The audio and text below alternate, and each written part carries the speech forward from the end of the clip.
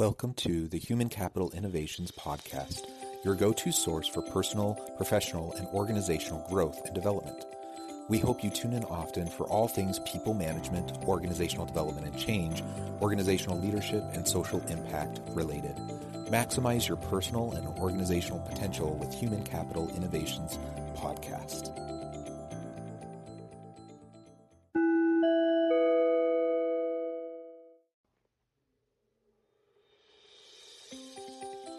Welcome to the Human Capital Innovations Podcast. In this HCI podcast episode, I talk with Deanna Singh about the tools and courage to imagine, activate, and impact the world.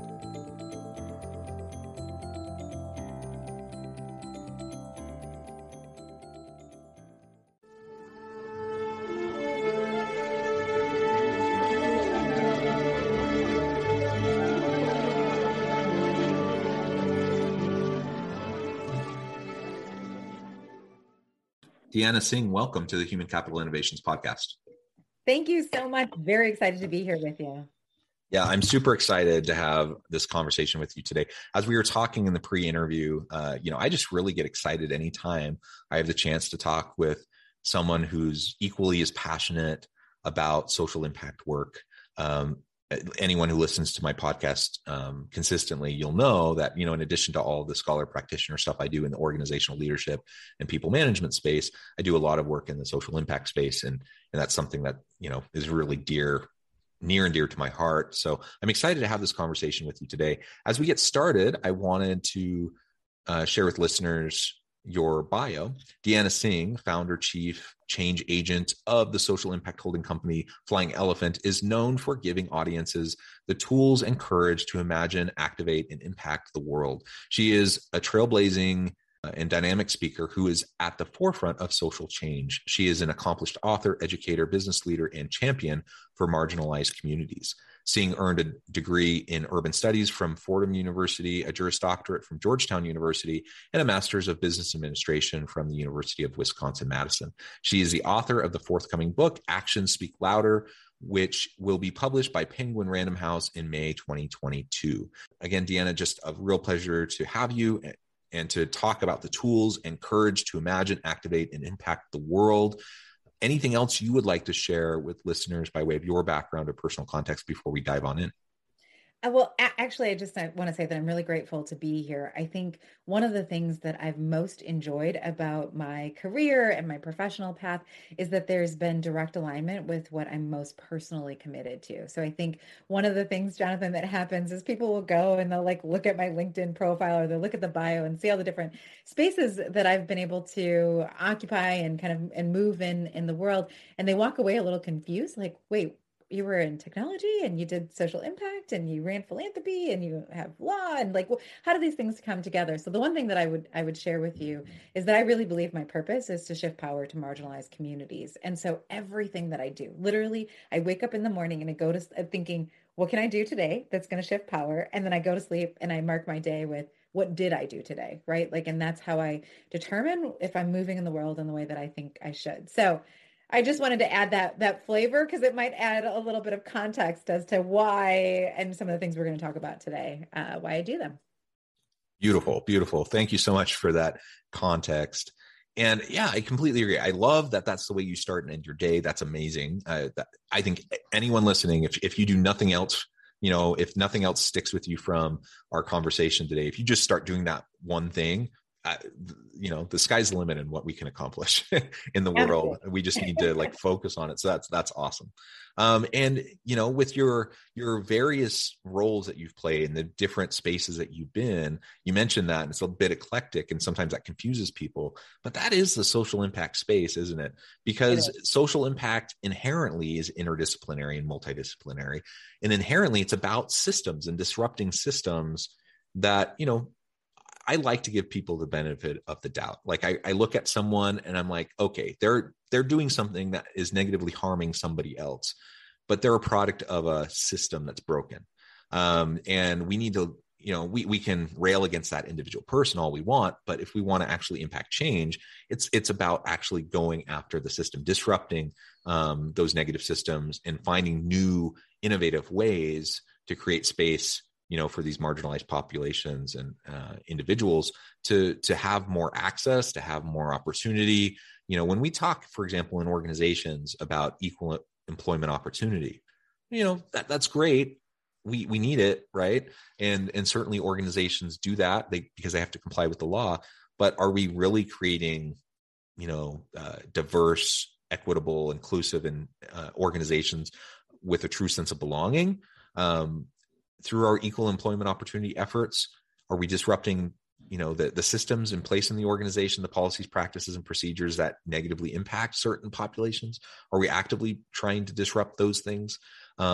If yes, then equal employment opportunity is awesome. If no, then it's a really, really low bar in terms of what we're trying to accomplish. And so, yeah, absolutely. I love what you're saying. And we need more interdisciplinary people who have occupied different spaces, who can bring a more holistic view towards these really huge, messy, complicated problems.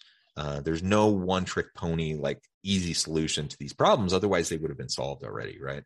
I agree with you 100%. I think it's one of the things our clients most appreciate about working with us is that we can look at all of the different things that happen within an organization's context. But we can also apply what we've learned in all of these different sectors. I mean, the truth of it is that even though you might be in technology and you might be in healthcare and you might be, these things all are intermixed anyways. And so this idea that we are siloed doesn't exist and doesn't reflect the reality of the way that business is done and the way that organizations operate, right? If you're a healthcare institution, it's not that you don't have technology. And if you have technology and that's your main focus, it's not that you're not thinking about healthcare for your employees. And so that's just a very simple example, but I think sometimes we think so much in our silos and that we don't actually look to the left and to the right to figure out what we could be doing differently, how we could be challenging the status quo that currently exists within our organization. So one of my favorite things to do is to come in and say like, hey, let me poke a little bit here and let me poke a little bit here and let me give you a broader context into which you can pull some tools from. Yeah, And then excellent, excellent. do that. Yeah. Cool. Yeah, let's talk about that. So in the opening, I mentioned, and in your bio, you explicitly talk about the tools and the courage to imagine, activate, and impact the world. And I love that. I want to talk about the tools here in just a moment, but let's talk about the courage, because I think that's a really important piece. And the tools exist, and we can leverage and utilize those tools.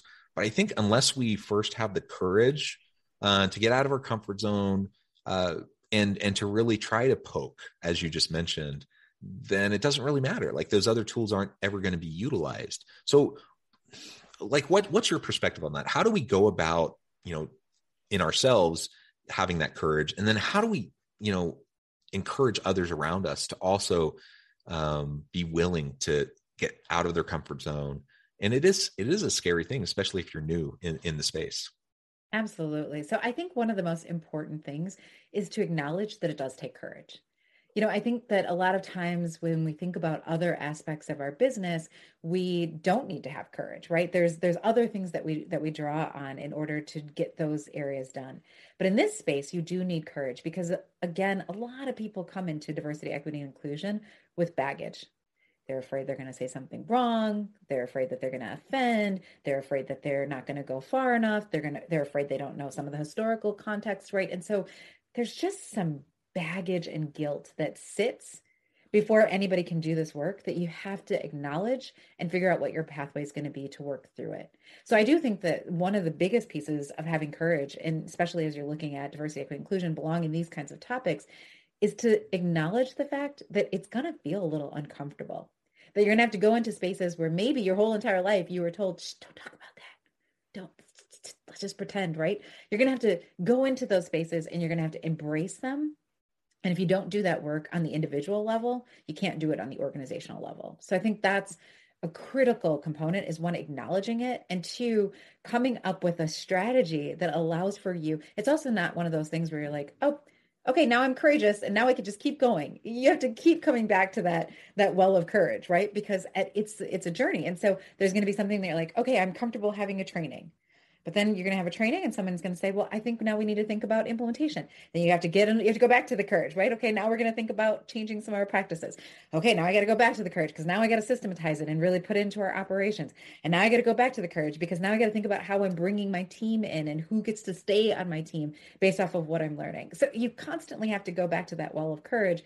And if you don't spend the time there to make sure that it's full, you're going to run out of steam. Yeah. Yeah. Burnout is high in this arena, right? And so you do have to fill your well. You have to find ways that you're going to reinvigorate yourself and fill that well daily. Otherwise, burnout will set in, discouragement. I often talk with some of my colleagues in the space about, how we have to be both pragmatic as well as kind of eternally optimistic, the not allowing ourselves to just get beat down, worn out, overwhelmed, frustrated. Like all of those emotions will happen, and you have to be able to sit with them and acknowledge them, but you also can't allow them to take over. Otherwise, you're never going to be able to, do the consistent, sustained work that can actually disrupt these systems. And the courage piece, you're right. You have to come back to it over and over and over again, because every step of the way, you are challenging the status quo, which organizations, bureaucracies, people who benefit from the systems of privilege that exist, they're all built to maintain and sustain the status quo. So anytime you're trying to disrupt it, you're going to tick people off in a variety of ways. And you're going to have to be able to politically navigate that and weather those storms, build up enough political and social capital and enough trust, and goodwill to be able to navigate that. And that takes so much emotional bandwidth to be able to deal with on a regular basis. Absolutely. And I think that one of the things that I like to share with our clients and the people that we get to work with is that this work doesn't have to be heavy. Yes, you have to have courage because but it can also be, you go back to your courage and you go back to that well so that you can maintain your joy. And I think that that's one of the key differentiators. People say why do people like to work with you? Or what do you think you bring to the table that's different? And I believe very strongly in this idea of bringing joy into the work, right? So we talk and we make sure that in everything that we do, we are showing up with that sense of joy. But you can't do that if you don't understand that, it doesn't mean that everything is all peachy keen, but it's I understand that there's going to be some troubled waters. I understand that people are going to be uncomfortable. I understand that some people are going to, move faster than other people. And all of those things are a part of this role. But as long as I understand what the core principle is, why I'm doing this, why it even matters, what I'm trying to achieve as I do this. And I think that's part of what goes into your well, then you can maintain your joy, even in those moments that feel the most uncomfortable. So that's another key tenet of what we do when we think about this idea of courage. It's not just all the things you're afraid of. It's also, how do we make sure that we're filling that up with the joy and the focus and the mission and the passion of why you are even thinking about exploring this work in the first place?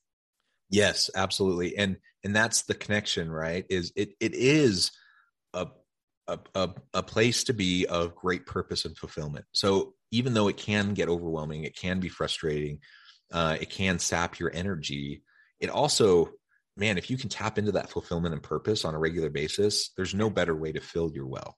And to recognize the impact that you as an individual can have, you and, with your people as a team can have, and the broad reach that you can, the broad impact in your communities and in society as a whole.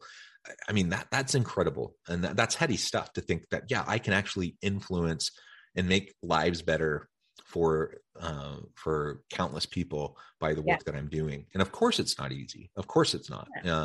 If it was easy, again, the problems would already have been solved and we would be past them, but we're not, because they're deeply embedded, they're systemic, and it's just so hard to get people to think, to challenge their assumptions, to challenge their biases, and to, even when they can't acknowledge them, to start to make behavioral changes and system changes that can provide really great outcomes for everybody. So, that's really hard work. It takes a long time. There's no shortcut. There's no, easy out.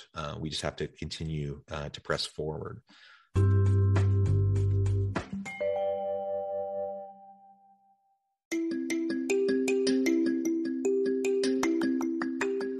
I'm excited to announce the publication of my new book from HCI Press, Bluer Than Indigo Leadership: The Journey of Becoming a Truly Remarkable Leader. Early in my adult life, I learned about an Asian proverb that translates as bluer than indigo. If you think about the color indigo, it is a brilliant, deep, and vibrant blue, what some would call the bluest of blues. To have something that is bluer than indigo is rare and truly remarkable. Contrary to popular myth, there is no one-size-fits-all or cookie-cutter approach to effective leadership. There's no silver bullet, no secret sauce, no go-to model that will solve all of our problems. The truth is, great leaders have all had their unique strengths and flaws, and have all had to discover and then pave their own distinctive path in their life's journey to fulfill their leadership potential.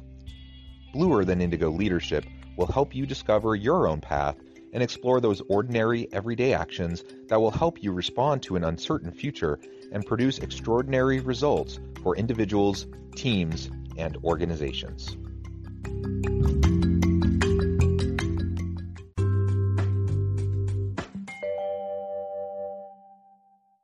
Oh, if you don't mind me sharing, Yeah.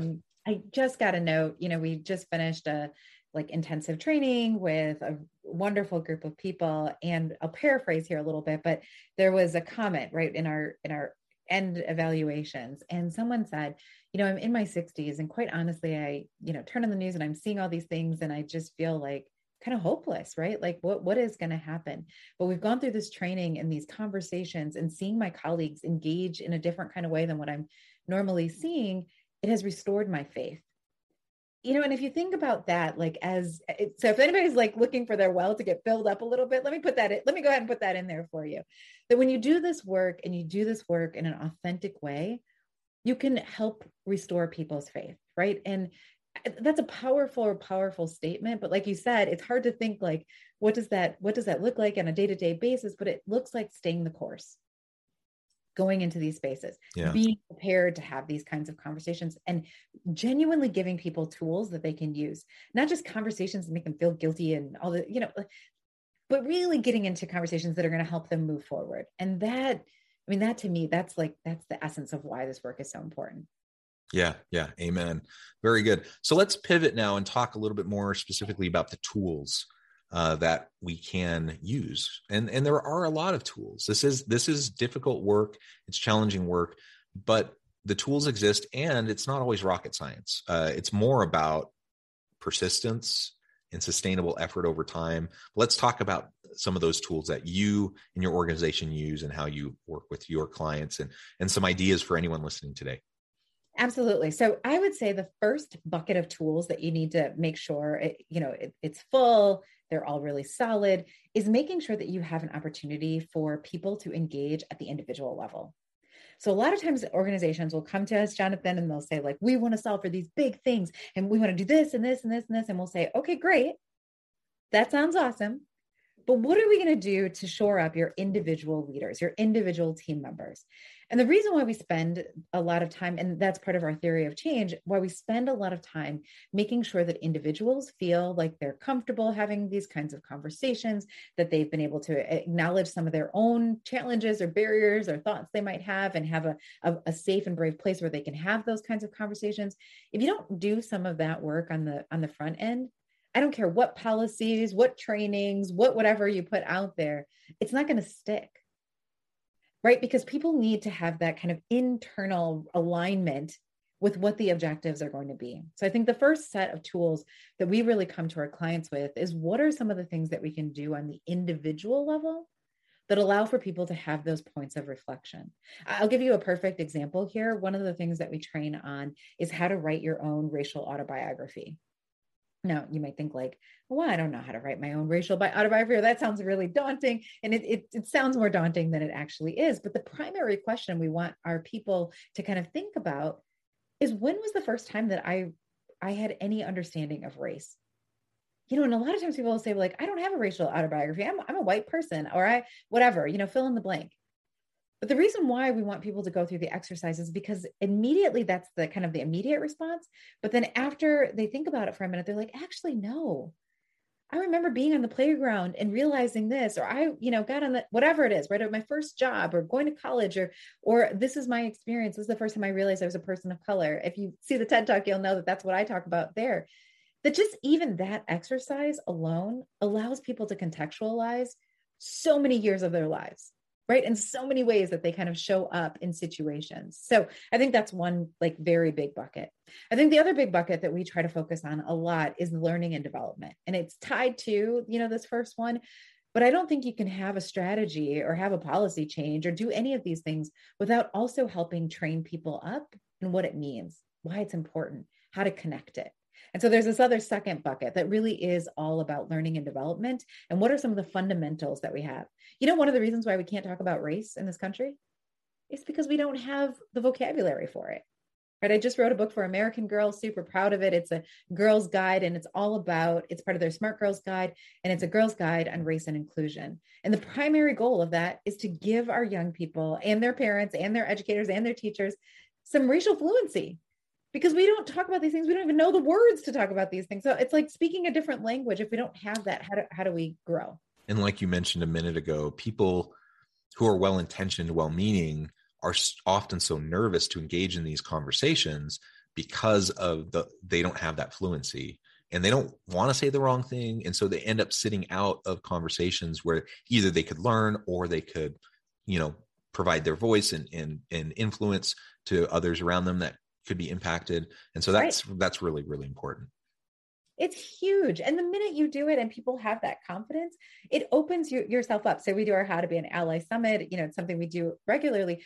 That's one of the main objectives. And it's so empowering at the end of the summit for people to say, I walked into this just terrified about all the things, make the list, right? All the things. And I'm walking out of it understanding the power that I hold and how I can use that to serve others, right? Like that's the transformation that happens over the 3 days. And it is a beautiful thing to watch. And more beautiful than that is actually seeing them implement it, right? Going back to their organizations and implementing some of that what they've learned. It's just super powerful. And I guess the third bucket would be, really around strategy. Because again, you can talk about DEI, you can do some trainings, you can have some personal reflection, but if you don't figure out a way to put it into the strategy of your business, not this standalone, it's over here, this one or two people run it. No, that's not how it's going to work. It has to be implemented into the business strategy of the organization, into the daily practices of how you show up. So that's how, we think about it. There's many, many other buckets, but I feel like those are the big ones that if you understand how to do things and have tools in all of those spaces, that's what's going to lead to eventual success. Yeah, I love it. Great way to categorize those buckets of activities and tools and different approaches. I would just add, I think it perhaps fits with the strategy bucket, but we need to think, in terms of systems mapping, equity design thinking. We need some, and there are great tools to help you be more of a systems thinker. People have been talking about design thinking for a long time, but can we do design thinking through an equity lens? For example. And so when we start to build those frameworks into how we're developing strategy and how we're putting in place and implementing, the policies, practices, procedures, the mechanisms within the organization to create that inclusive and belonging culture, those are the elements that we really have to pay close attention to. And you're absolutely right. I mean, it's great if an organization goes from no conversation around DE&I or social impact work, marginalized populations, they go from zero effort communication, and then they establish a chief diversity officer, or they have a committee to look at these issues. That's a great step, right? It's a really important part of the evolution. But if that's where you stop, it's too siloed. Like, it just has to become embedded into what every single leader, every manager throughout the organization is thinking about. And it just needs to become second nature, that we're always thinking about how to make sure we're doing these things and how we feel safe to speak up and to speak out if and when we notice inequities, if and when we notice, these harmful systems. And one of the reasons why, using a systems approach is so helpful is because so quickly things can devolve into name calling, finger pointing to individuals, and that almost never goes anywhere good. And so recognizing, like, being with a person in a conversation, recognizing that, yes, we're both flawed, we both have limitations, and just giving them the benefit of the doubt, and recognizing that, they're they're a product of a system of oppression. Right. They're a part of a system that is disadvantaged some while lifting others up. And it's not their fault individually. Our job is just to help them understand. So then we can, talk about that system, right? That I think that gives us a permission structure to be more compassionate and empathetic towards people who might otherwise really frustrate us and maybe push us in derailing a conversation into a space that's not very productive, not very healthy, and ultimately could even set us back. Absolutely. Like, we always tell people that when we come into situations, what you're looking for, and the way you should think about anybody, even those who disagree with you the most, is you are a potential ally. And if I can understand you better and demonstrate that, then you can understand me a little bit better too. And that's how we find these groups. All this like polarizing, at the end of the day, what does that accomplish? Nothing. If anything, it stops us or it sets us back. It doesn't actually move us forward. And so that's the thing that's exciting about DEI. If you understand the principles, if you understand the tools, if you understand the techniques, and you implement them, it's all about moving forward, right? It's all about organizational change. It's all about systems. And in our company, what we do is we have a framework that really demonstrates what an inclusive organization looks like. And there's 9 things at the bottom of the framework. Like, these are all the areas that you have to focus on, and people, practices, and operations. And at the top is continuous improvement. Because the beauty of this work is not that you're ending somewhere. It's that you get to keep doing it, getting better, bringing more people along with you. And I think for some people, that's kind of overwhelming, because we like to have a linear path and say, like, it's this, and then we're done, and we can, check the box where that's over, or cross it off of our to-do list. But I hope that it's more inspiring, right, than it is overwhelming, because I think that's the evolution of humankind. We have learned, the more we learn how to work well with each other, the faster we go, right? The more innovative we can be, the more we can create, the more we can imagine that which does not exist. And to me, that's why it's like, yeah, let's do this. Let's get in there. Let's make some change. Let's make it happen. And let's build on the things that already make you awesome. Let's build on those things, because everybody wants to be better, right? And that's a universal kind of a theme of humankind. Yeah. So let's tap into that and figure out how to do that in a more inclusive way.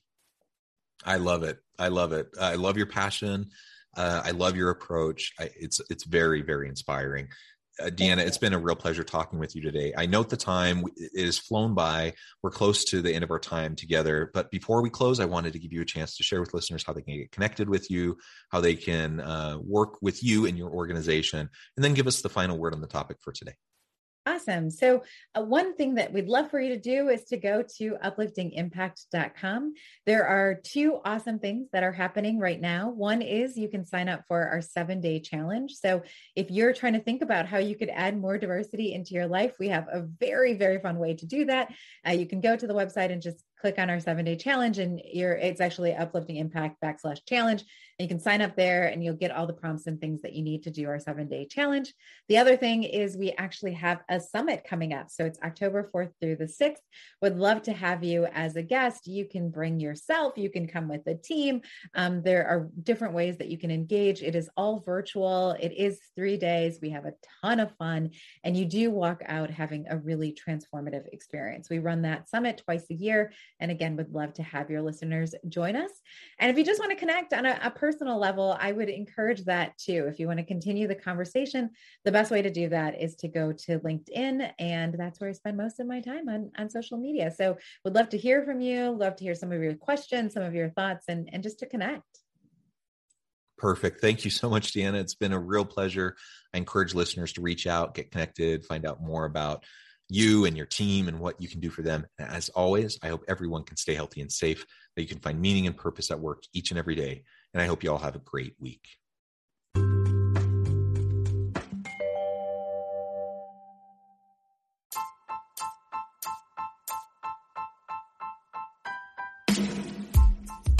The alchemy of truly remarkable leadership, ordinary, everyday actions that produce extraordinary results. Consider how the nature of work has shifted over the past 50 years. With increased globalization, rapid technological advancement, and the shift in economic composition, the average job of today looks very different than the average job of 50 years ago. What will the jobs and organizations of tomorrow look like? Moreover, what does this all mean for organizational leaders? What are the core competencies and capabilities of organizations and their leadership that are prepared for continued disruption and geopolitical and socioeconomic shifts?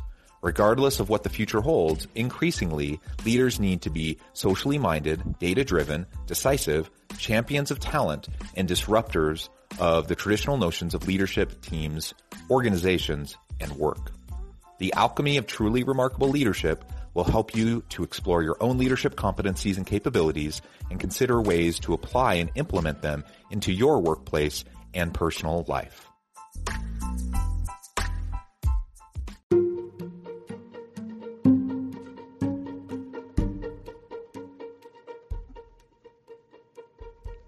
Check out Human Capital Innovations magazine, Human Capital Leadership. Human Capital Leadership is a free, interactive e-magazine with the mission to help individuals, leaders, and organizations find innovative approaches to maximize their human capital potential. We publish issues quarterly in August, November, February, and May. Take a look at the latest issue and let us know what you think.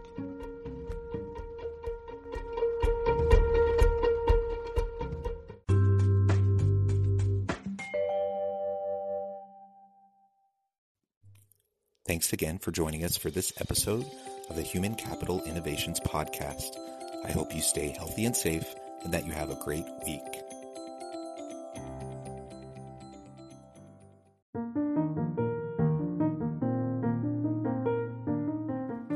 Check out our new weekly LinkedIn newsletter, Alchemizing Human Capital, exploring industry trends via original research and interviews with executives and thought leaders from across the globe.